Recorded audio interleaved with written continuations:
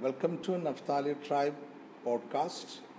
This program is managed by naphtalitribe.com and eachus 24 into 7, broadcasting their program from Kochi, India. I am Professor Jacob Abraham, the senior pastor at naphtalitribe.com, the e-church. Please continue to listen the message. Wishing you all a great week. Let us start discussing a new topic for this week. We discuss one of the parables of Jesus, which is popularly known as the parable of 10 Minas. It is recorded in Luke chapter 19. As this parable is a bit long, I am not reading this parable right now. Please read this parable from your Bible at your leisure. So, without reading this parable in detail by every word, I am entering into the discussion. This parable is about the long absence of Jesus from this world. Jesus came to this world and he started his ministry declaring that the kingdom of heaven is near. And during his ministry, he again declared that the kingdom of God is within you. And before establishing an earthly kingdom, Jesus is going away to the kingdom of heaven, to the King of Kings. As Jesus was approaching Jerusalem, he was surrounded by and he was followed by his disciples and a large crowd. Actually, Jesus started his journey from somewhere in Galilee. He moved through many places, and as he moved, he gathered more and more followers, and now he is nearing Jerusalem. And the Jews around him and his disciples also, they expected Jesus to establish a worldly kingdom and to liberate them, to give them freedom from Roman Empire, and the new kingdom established by Jesus, as they expected, will be forever, and the Jews will have peace and rest forever. So as they approached Jerusalem, this expectation was so high that even his disciples started discussing about their portfolio in the new kingdom. Knowing their thought, understanding their thought, Jesus is explaining that there will be a time gap in between the declaration and the beginning of the kingdom of God in this world, as he has already done, and the establishment of the real kingdom.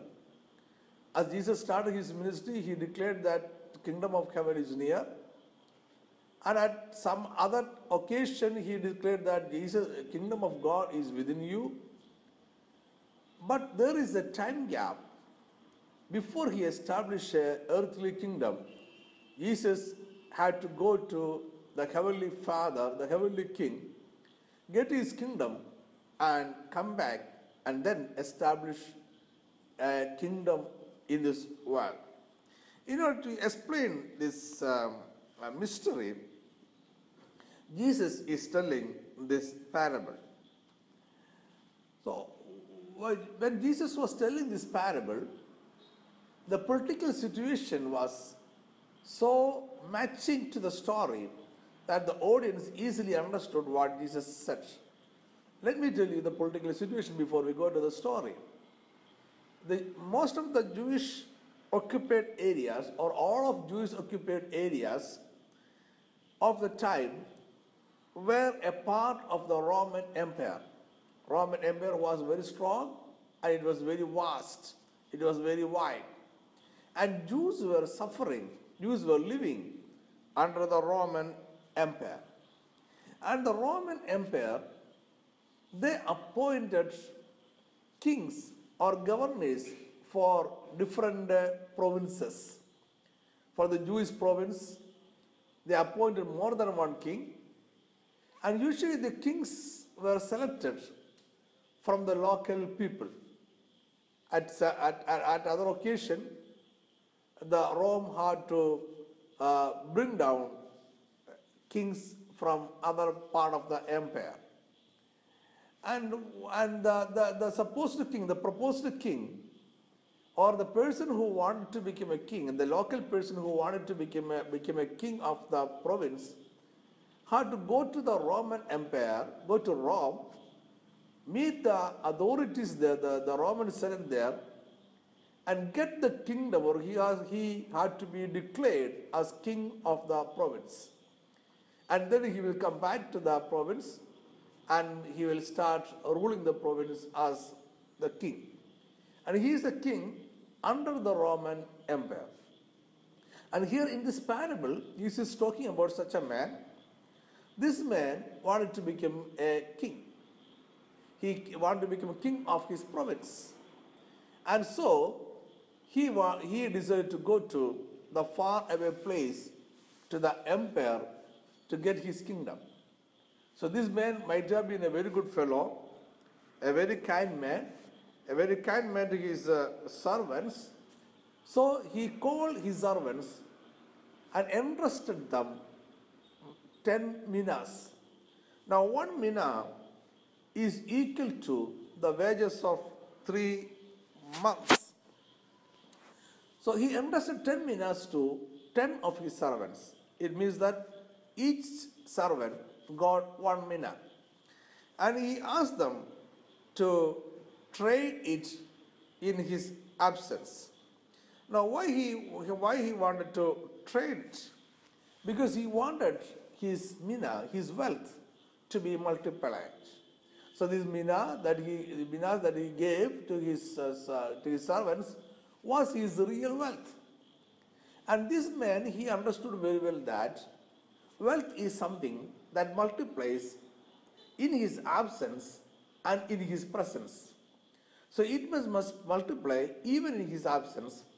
So he called his servants, entrusted them his wealth, and he went to the far away place, to the emperor, to get his kingdom. And during his absence, the servants started trading it. After getting his kingdom, he came back.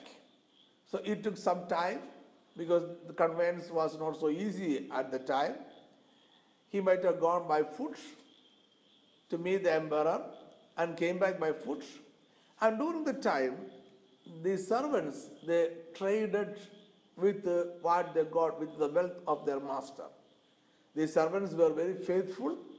They did not take away the money. They did not take even a single coin from the master's wealth. When the master came back, they came to the master to give account of what they did during his absence. And the first one came and told the master that he traded with the minas he got, and he earned 10 more minas. The master was very happy, and the master declared him to be a faithful, trustworthy servant, and appointed him to be a small king, or to be in charge of, appointed him in charge of 10 towns. The master is following the way of the Romans to rule his kingdom. And the second man came, and he also gave his account. And he told the master that the master gave him 5 minas, 1 mina, and he earned 5 more minas. The master was happy. Master called him trustworthy, and master put him in charge of 5 cities. And the third one, or maybe the last one, came, and he was very sad.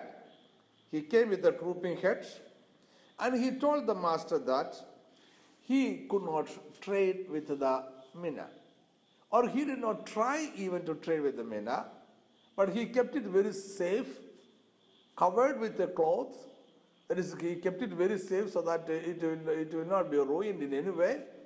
And he presented back the mina. He did not take the mina of the master. He gave back the wealth of the master that the master gave him. But the master was very angry with him.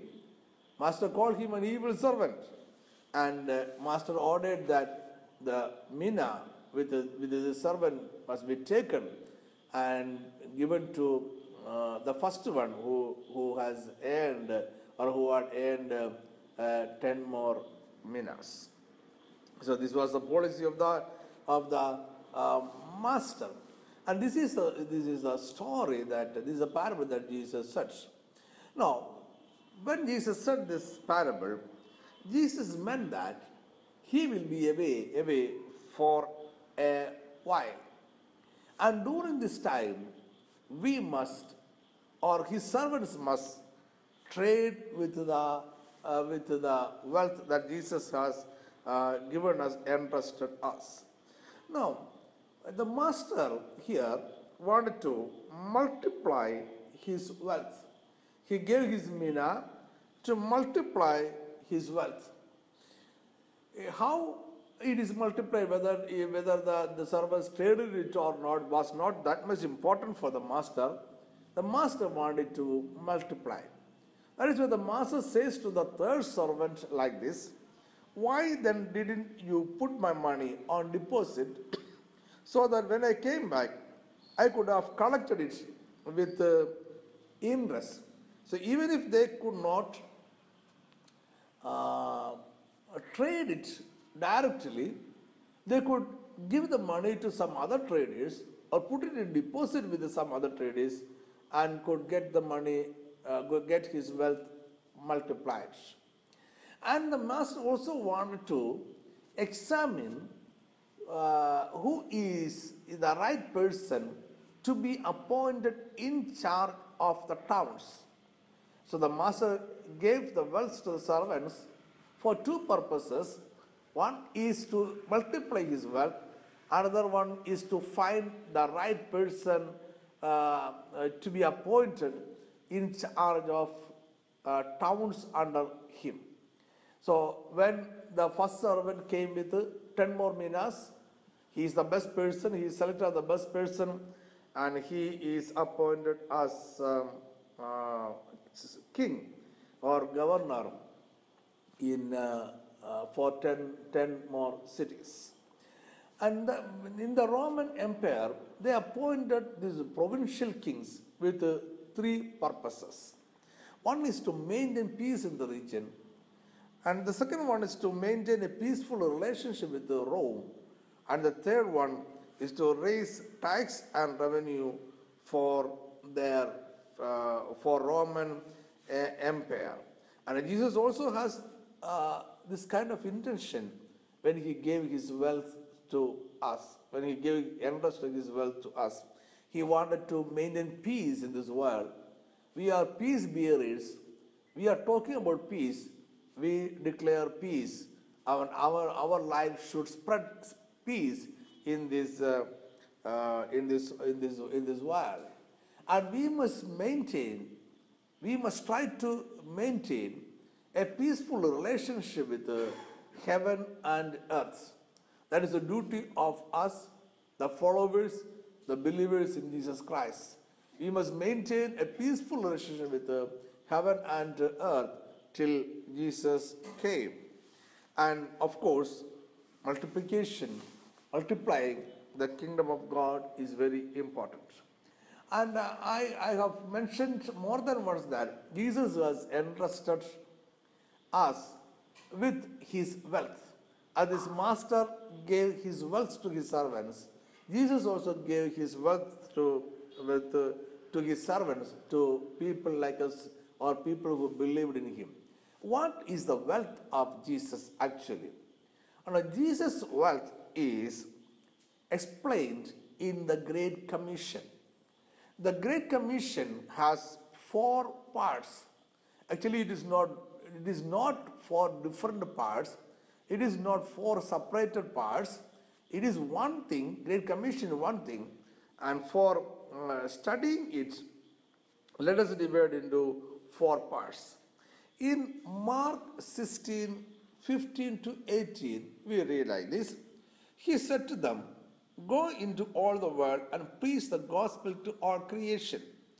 Whoever believes and is baptized will be saved, but whoever does not believe will be condemned. And these signs will accompany those who believe.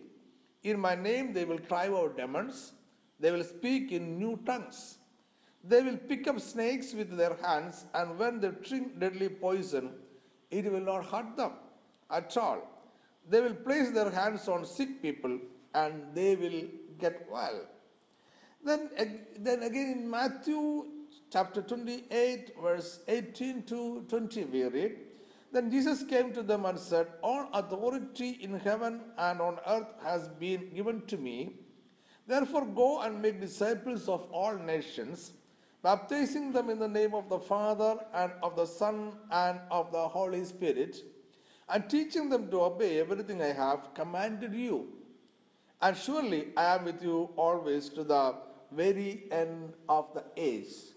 So the last commandment given by Jesus in Mark and in Matthew, they both include the Great Commission.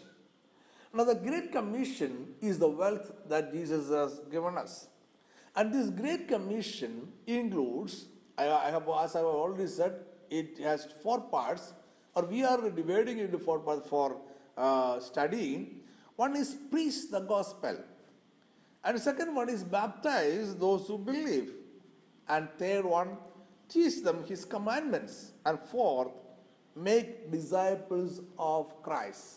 So the Great Commission has these 4 parts: preach the gospel, baptize, teach, and make disciples. Or to make it short, let me say, preach, baptize, teach, and disciples.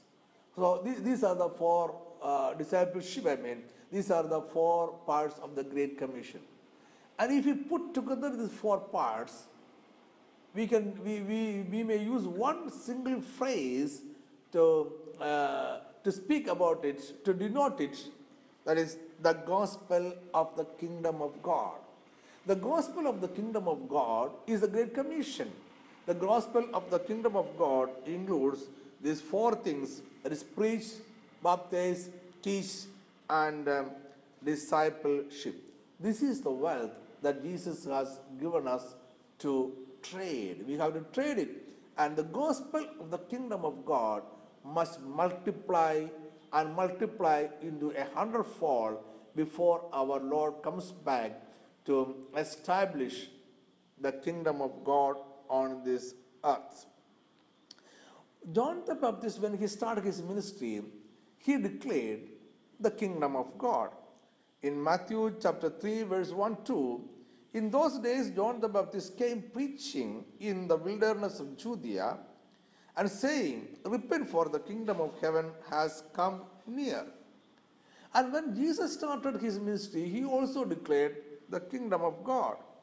In Matthew chapter 4, verse 17, "From that time on, Jesus began to preach, 'Repent, for the kingdom of heaven has come near.'" So the kingdom of heaven, that is a great treasure that Jesus has given us, it includes repentance, salvation by grace through faith in Jesus, baptism, holy and separated life, divine health, the second coming of Christ, inheriting the everlasting kingdom, and many more things. And this wealth has to be increased. How we can increase this wealth? Let us see what God says, what Jesus says about it. He said another parable about the growth of the kingdom of God. And in Mark 4, verse 26 to 29, he also said, "This is what the kingdom of God is like. A man scatters seed on the ground. Night and day, whether he sleeps or gets up, the seed sprouts and grows, though he does not know how." So this man, he scattered some seed on the ground and he goes to sleep. He didn't care about it again. He didn't give any kind of care to the seed or to the plant again. But still, the seed sprouts and grows, and it produced hundredfold harvest, hundredfold grain. In verse 22, all by itself the soil produces grain. First the stalk, then the head, then the full kernel in the head. As soon as the grain is ripe, he puts the sickle to it because the harvest has come. So kingdom of God grows like this. It is scattered all around this world and it will grow by itself. Even if there is nobody to care about it, remember that kingdom of God will grow itself, because kingdom of God has a power, has an innate power, has an innate energy in it to grow. No one can defeat the kingdom of God. In Mark 4, 30-32, Jesus said another parable to explain the growth of the kingdom of God. Again he said, what shall we say the kingdom of God is like? Or what parable shall we use to describe it? It is like a mustard seed, which is the smallest of all seeds of earth. So kingdom of God was very small when it started. It started with Jesus, with a single man, somewhere in a corner of the world. But it started growing. It started growing and growing, and is still growing. In verse 32, yet when planted, it grows and becomes the largest of all garden plants, with such big branches that the birds can perch in its shade. And again Jesus says another very small parable to explain the multiplication of the kingdom of God. In Matthew chapter 13, verse 33, a single verse, he told them still another parable. The kingdom of heaven is like yeast that a woman took and mixed into about 60 pounds of flour until it worked all through the dough. So here a lady, a woman, she took 60 pounds of dough and puts into it a very small amount of a small unit measure of yeast, a small measure of yeast in it. And because the yeast has a power to work it, the whole pound of wheat into a dough, it started working, and after some hours, the whole flour was made into a dough. The whole flour was fermented. So how can we trade? The master, remember in the parable, the master asked his servants to trade. He gave them 10 minas, 1 minas to each person, and asked them to trade. Here Jesus is also asking us to trade his wealth. His wealth is the great commandment, that is the gospel of the kingdom of God, which will surely grow. And Jesus has talked about it more than once, as we have already seen. How can we trade? So we can trade it in two ways.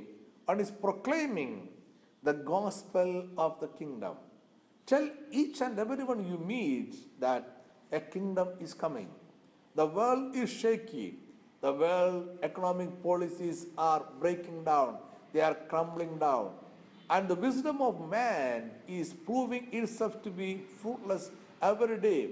And we have opportunity every day to tell our friends. We have opportunity every day to tell whom we meet that a kingdom is coming. Jesus is going to come back to establish a kingdom that will never be shaken. So proclaim the gospel of the kingdom. And the second method of trading is extending the presence of the kingdom. How can we extend the presence of the kingdom? Let me read a passage from the Bible from Matthew chapter 12, verse 22 to 28. I will read only 28. Jesus uh, cast out, or Jesus threw out a deaf and dumb demon from a person. And that person, he was healed, he was free from the possession of the devil.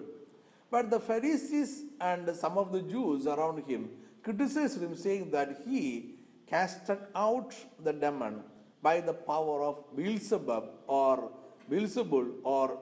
say devil. And Jesus answered that a kingdom that fights against itself cannot stand. If Beelzebul is driving out demons from a person, that means that Beelzebul, a devil, is working against the kingdom of devil itself. So the kingdom of devil will not stand, so they will not do it. But Jesus is driving out demons by the power of God, by the finger of God.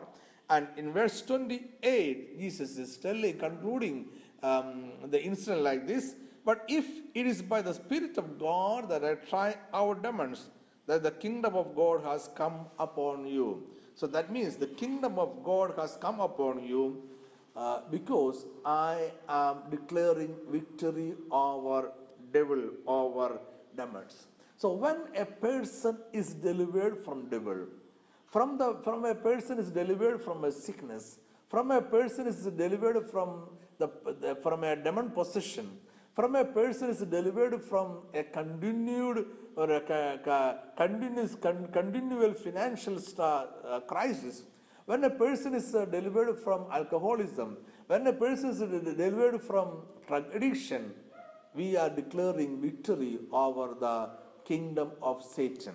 Now, when we declare victory over the kingdom of Satan, it means that kingdom of God has come. I hope this message has been a blessing to you, and I believe that you will come back next Sunday for discussing another subject. May God bless you.